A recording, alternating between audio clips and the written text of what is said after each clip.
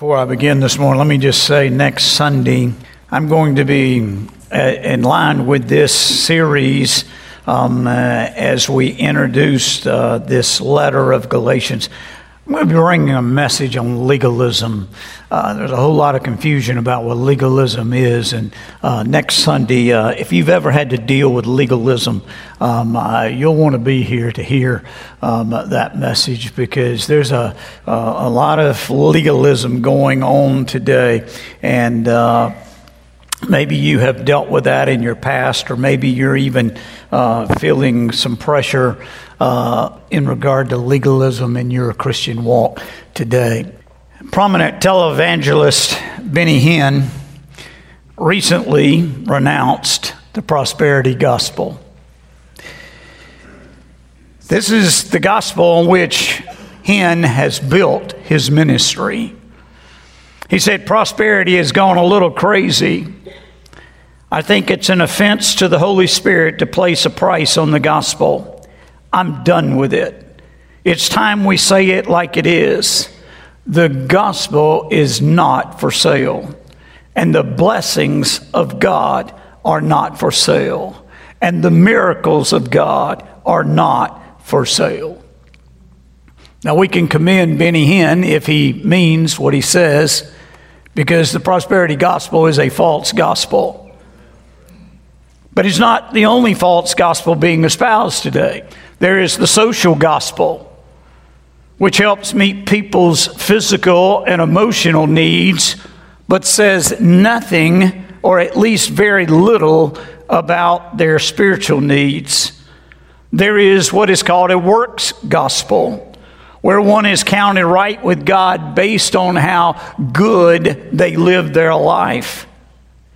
Many people, while not rejecting the gospel taught in the Word of God outright, have taken the true gospel and added to it, or they've taken from it to suit their way of thinking or their particular choice of lifestyle. Friend, the true gospel is salvation by grace alone, through faith alone, in the finished work of Christ alone. That is the gospel right there in a nutshell. The grace alone, through faith alone, in Christ alone. The gospel cannot be supplemented by human effort or obedience. If human obedience is added to any degree, salvation is impossible. You see, rescue from sin must be all of grace. This is what God did for us in the Lord Jesus Christ. So the Christian life, from beginning to end, is the result of God's grace, and it is empowered by the work of the Holy Spirit. Now, in the book of Galatians, we're going to read where Paul defends the true gospel. Salvation by grace alone, through faith alone, in Christ alone. This book is so important. Martin Luther called it the Magna Carta of the Christian faith. In fact, the book of Galatians is what led Luther in many ways, along with the letter of Romans, to become the reformer, the one who started the Reformation against the Catholic Church and its teachings. This message changed Paul's life, and through him the lives of others. But in Galatia, this message was being attacked, and Paul was out to defend the true gospel. In fact, I want you to hear what Martin Luther said about salvation by grace. He said, "To be convinced in our hearts that we have forgiveness of sins and peace with God by grace alone is the hardest thing." What he's saying is it's just too much for us to take. We just cannot believe that a holy God in love and in grace could save us by not requiring anything of us, but doing everything himself and just simply giving it to us and asking us just to receive it by faith. Paul says, or Martin Luther says, that's too hard for us to comprehend. It's too hard for us to understand. Well, many of the Jewish converts to Christianity who had continued to practice their Jewish lifestyle, these believers that Paul had converted on his first missionary journey there in Galatia, these Jewish converts had continued to practice their Jewish lifestyle. A group called the Judaizers were teaching that Gentile Christians needed to submit to Jewish laws and customs, particularly circumcision, in order to be true Christians.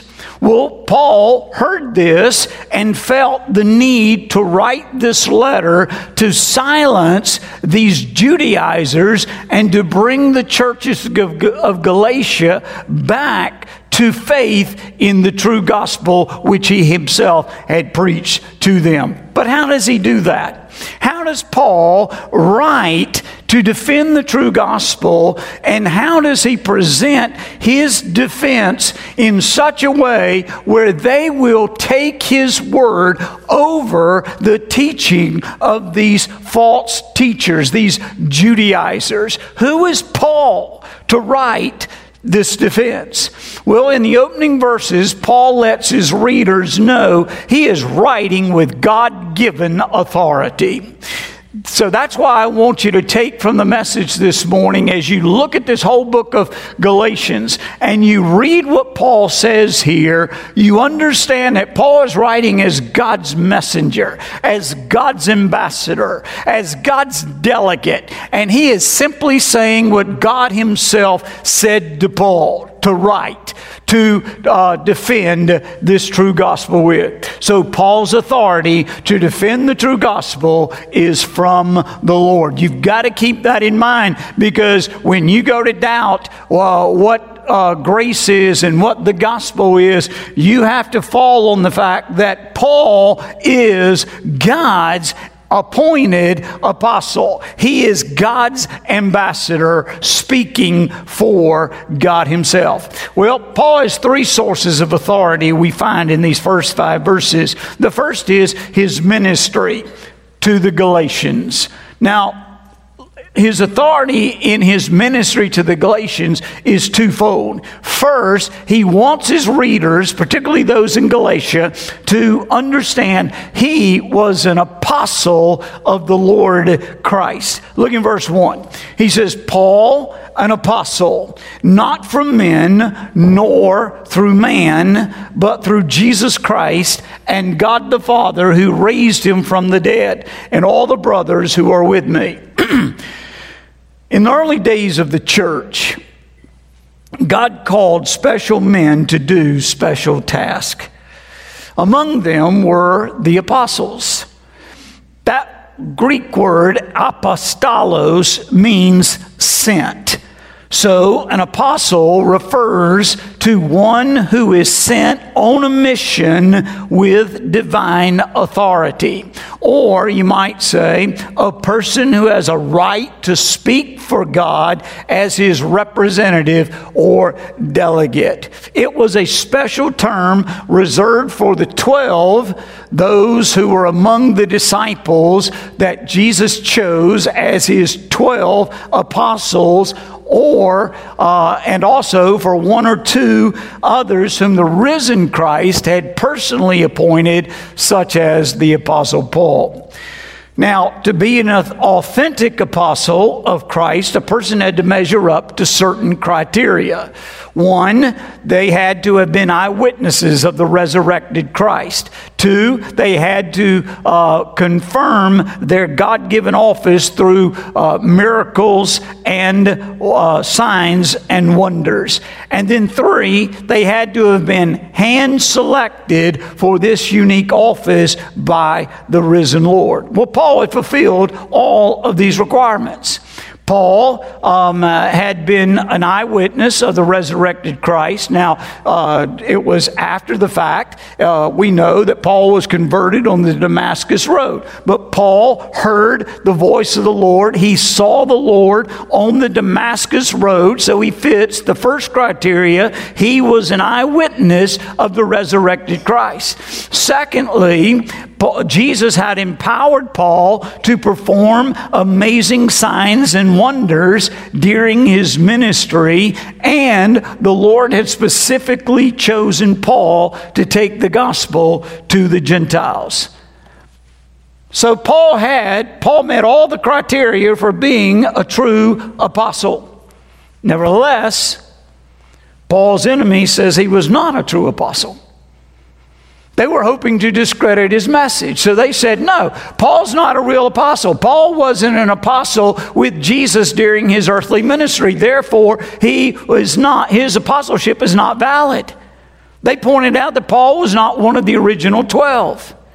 Paul himself acknowledged this in 1 Corinthians chapter 15, verses 7 through 10. Here's what Paul said about himself. He said, then he, Jesus, appeared to James, then to all the apostles. Last of all, as to one untimely born, he appeared also to me. For I am the least of the apostles, unworthy to be called an apostle, because I persecuted the church of God.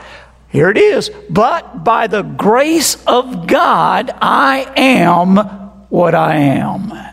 Friend, Paul was claiming he had been appointed an apostle by Jesus just like the original 12. His apostleship was not from human selection. It was not by human approval, but by divine appointment. So his apostolic title gave Paul the necessary credentials he needed to perform radical spiritual surgery on the Galatian believers.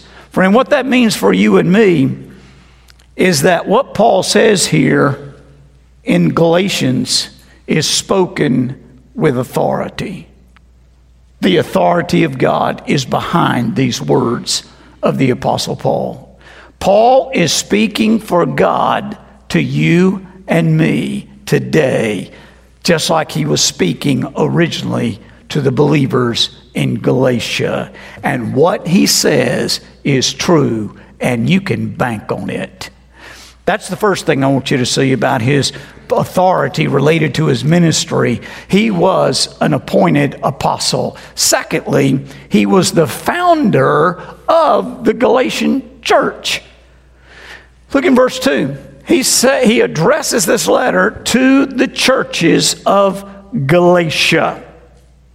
Now, these were the churches in the southern part of the province of Galatia: Antioch of Pisidia, Iconium, Lystra, and Derbe. Churches Paul planted on his first missionary journey. Galatia was the Roman province located at the center section of present-day Turkey. In Paul's day, the province was a large area that touched the Black Sea to the north and the Mediterranean Sea in the south. And much of the region was on a large and fertile plateau.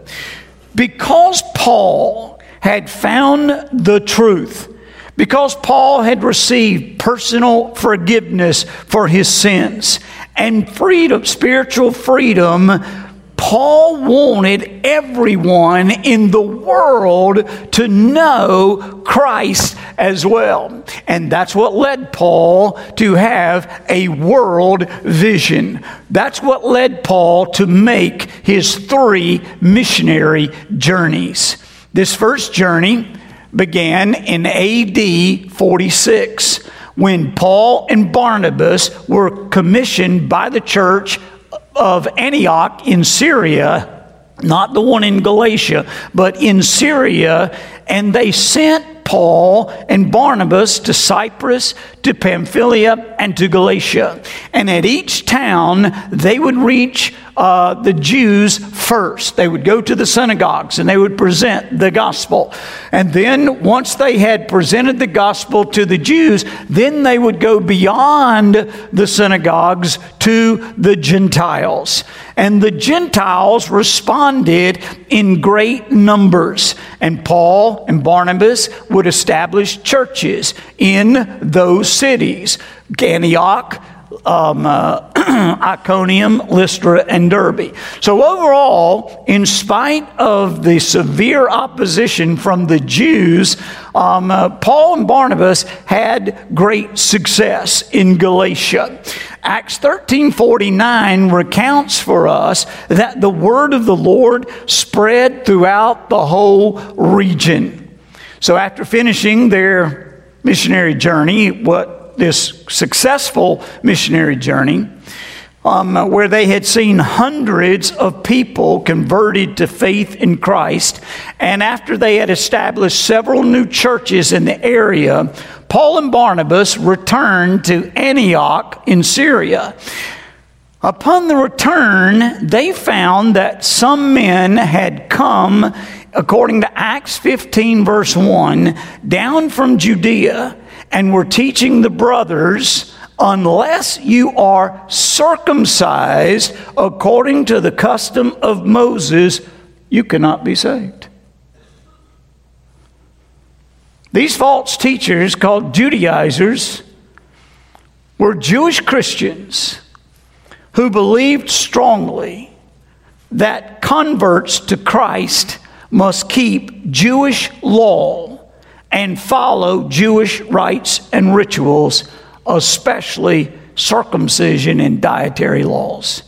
In other words, they were teaching that Gentiles had to become Jewish in order to become Christian. They made the covenant restrictions more important than the cross itself.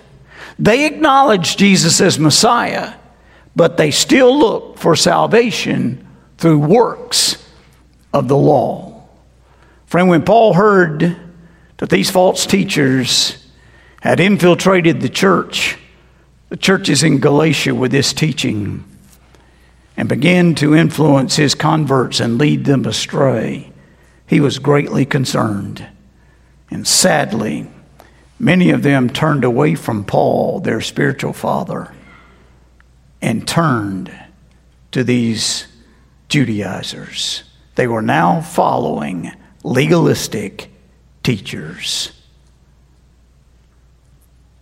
How many of us heard the gospel when we were young, gave our heart to Jesus, heard that God so loved us that he gave his only begotten Son, that whosoever believeth in him should not perish but have everlasting life? For by grace you have been saved through faith, and not of yourselves. It is a gift of God, not of works, lest any man should boast. And then all of a sudden come along and be taught by a Sunday school teacher, a pastor, or some religious leader that, yes, you need to believe in Jesus and his death on the cross, but, and there's always something to fill in the blank that you have to add to your faith in Christ. Friend, this is not just an issue with the Galatian churches. This is an issue that many believers, many churches are dealing with today. And I'm convinced it's one of the reasons that so many people are walking around feeling guilty and feeling ashamed when they don't need to be, because they have gotten away from the true gospel and they have allowed themselves to listen to false teachers who have tried to add or take away from the true gospel. Salvation is by grace alone, through faith alone, in Christ alone. That's the first thing I want you to see.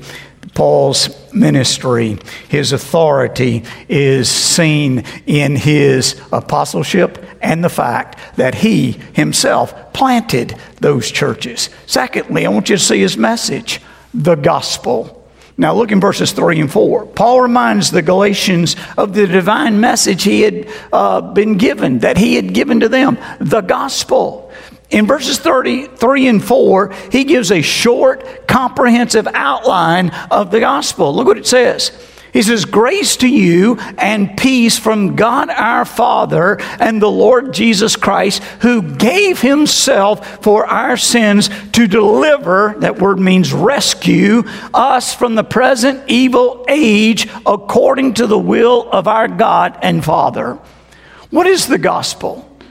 We talked about the gospel a lot here in just the first few minutes of this message. Well, what is the true gospel? Paul's laid it out for you right here in these two verses 3 and 4. First of all, the gospel tells us who we are. Friend, we are helpless and we are hopeless.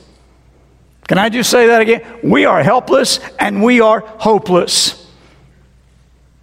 That is what that word deliver or rescue implies. The Bible says in Romans chapter 3, verse 23, we've all sinned and come short of God's glory.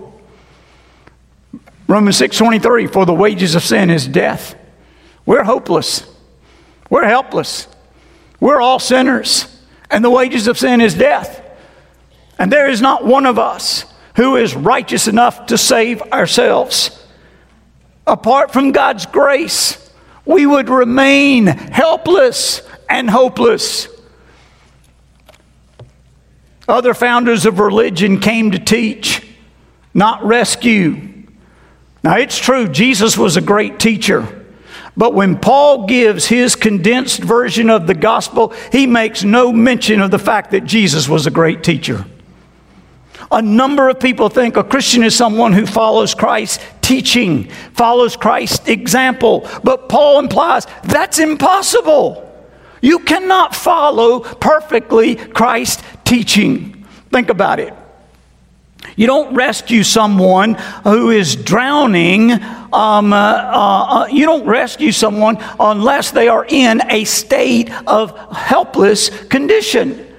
Like someone drowning. You don't sit there and watch somebody drowning out in the water and then flip them a manual on how to save themselves. What do? You go out with a rope and you pull them in. You do for them what they couldn't do for themselves. You save them. Friend, Jesus is not so much a teacher. Listen, he is not so much a teacher as he is a rescuer, a deliverer. Because that's what we need most, a rescuer. Nothing in who we are or what we do saves us. Note next what Jesus did. How did Jesus rescue us? Look in verse 4. He gave himself for our sins to deliver us from this present evil age. Here you have the complete work of Christ on our behalf. There are three aspects to Christ's finished work here. First, it was voluntary. Jesus gave himself. He laid his life down willingly. No one took it from him. Second, it was vicarious. He gave himself for our sins. Vicarious means substitution. Jesus made a sacrifice and was the substitution for us. A sacrifice that was substitutionary in nature. That word for, every word in Scripture is important. That word for there means on behalf of or in place of. See, substitution is why the gospel is so revolutionary. Jesus died in our place, or as Paul says, for our sins, on behalf of our sins. He took the punishment we all deserved. His death was vicarious. It was substitutionary. Thirdly, it was victorious. Look what he says. He was able to deliver us from this present evil age. Listen, friend, let me say something. Jesus did not just give you or did not merely buy us a second chance. He did not just give us another opportunity to get life right and stay right with God. He did all that we needed to do, but cannot do. Salvation is a divine rescue from heaven. And you and I need to understand that when we were in our helpless and hopeless condition, God the Father, in grace and in love, reached his hand down from heaven and said, I am here. Just take hold of my hand, and I will do everything to get you out of this, to deliver you, to rescue you from this evil world and the flesh and the devil and everything wrong about your life.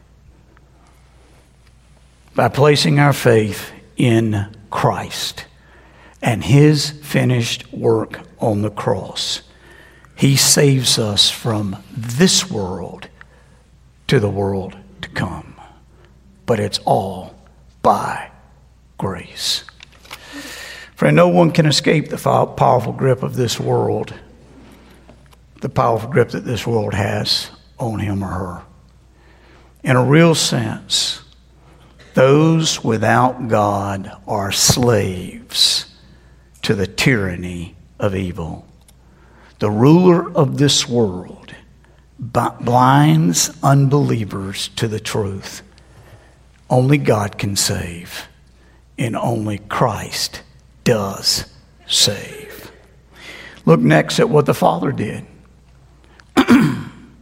God accepted the work of Christ on our behalf. Look in verse 1. By raising Jesus from the dead. He also gave us, according to verse 3, grace and peace. Which leads to, why did God do it? It was all done out of grace.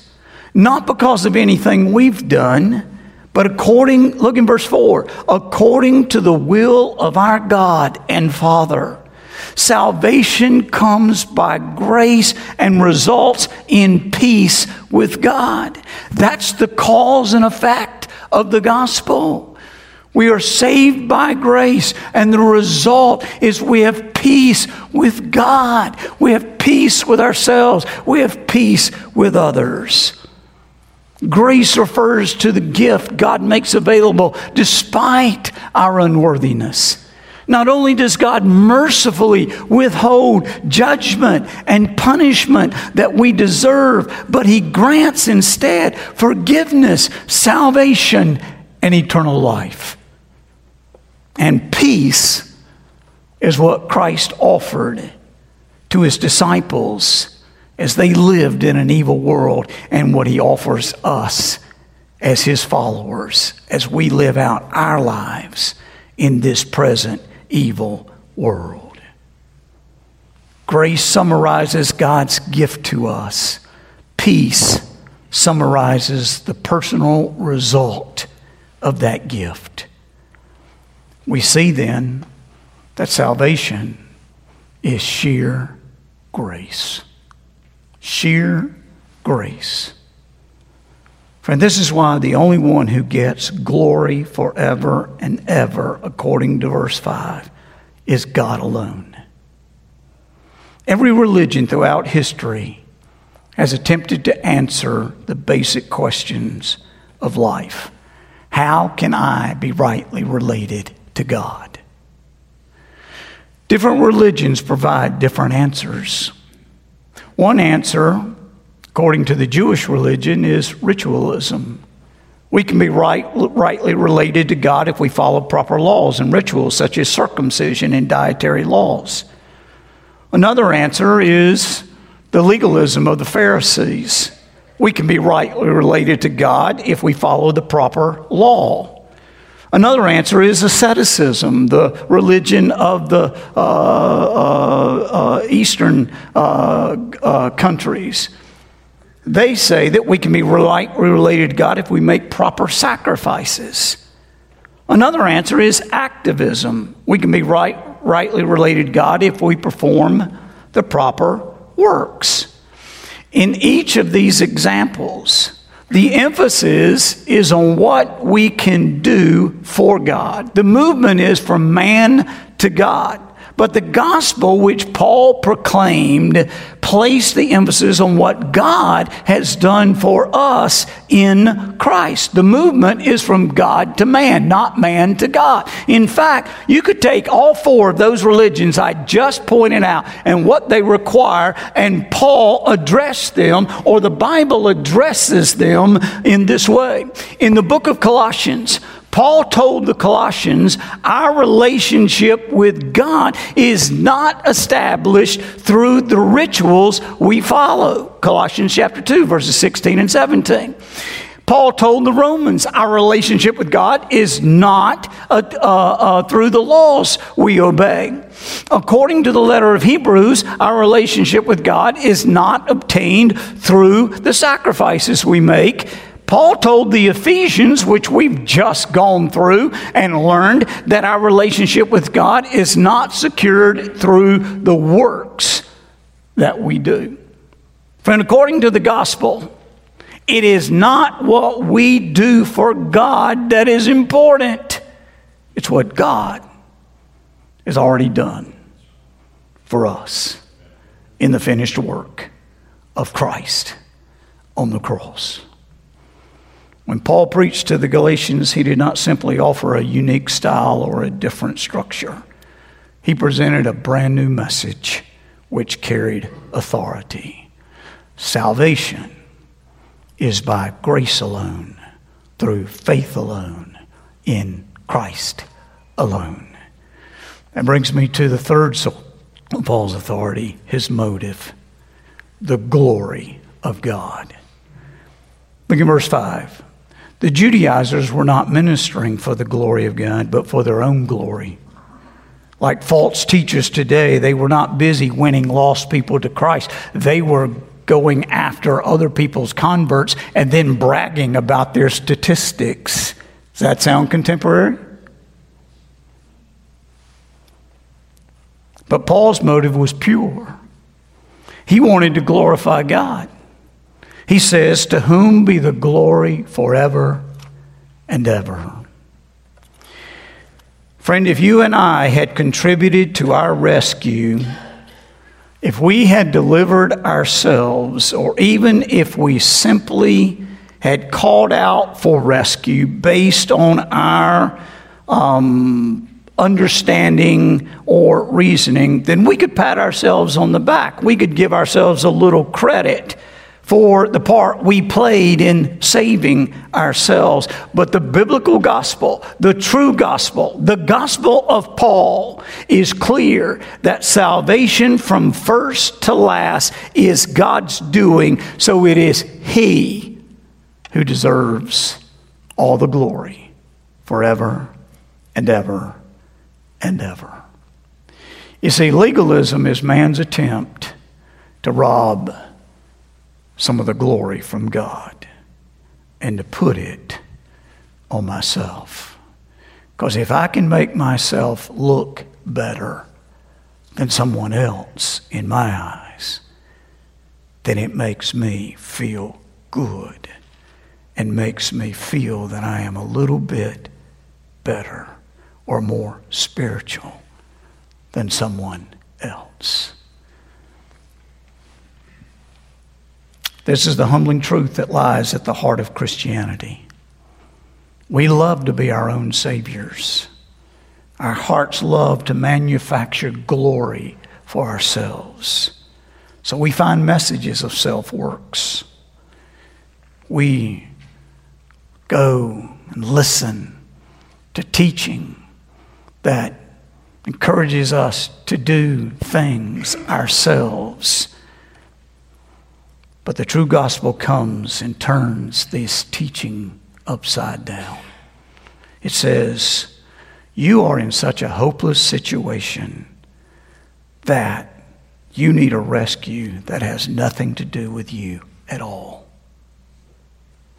And then it says, God in Jesus Christ provides a rescue which gives you far more than any false salvation your heart may love to chase. Paul reminds us in the gospel that we are both brought lower and raised higher than we can imagine.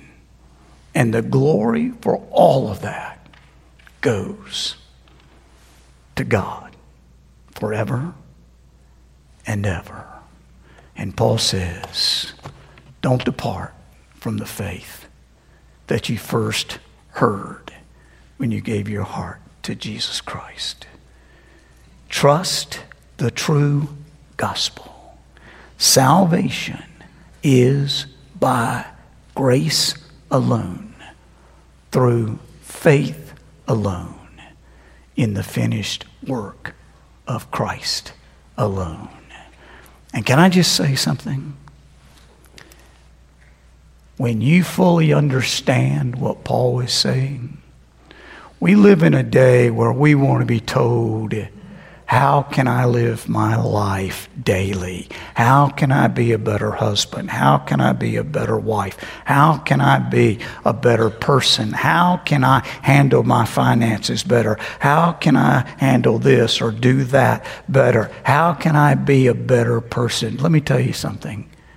When you come to understand what Paul is saying here in Galatians, that your life once was hopeless and helpless, but God in His love and in His grace reached down and rescued you.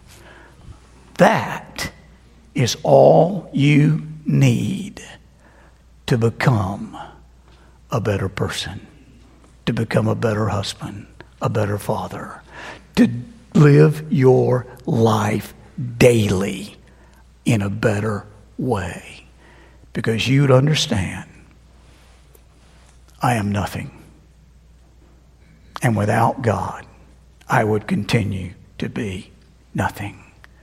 But God, in His grace, took me from my lowest point and raised me up and gave me life. Life abundant here and eternal life to come. And all of the glory belongs to Him. And therefore, I choose to live my life daily for Him. Pray with me. Father, I just want to say thank you for putting these words in this letter to the Galatian churches, putting them in the Bible, for encouraging Paul to write these words, for inspiring him through the Holy Spirit to write these words. God, we live in a day when these words are so needed. We just think if we were just a little bit better, if we were a little more spiritual, then you would approve of us more than you do. God, help us to understand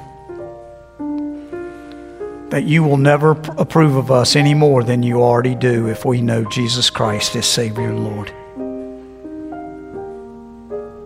And Lord, help us to accept the fact that our salvation is all of grace. And we receive it through faith and nothing else. As we look at the finished work of Jesus on the cross and realize He did for me what I absolutely could never have done for myself. And then teach us to live in such a way that we truly are transformed by this remarkable truth. We love you, we praise you, and we thank you for the grace and peace that is ours through the true gospel of the Lord Jesus Christ. For it's in His name we pray. Amen.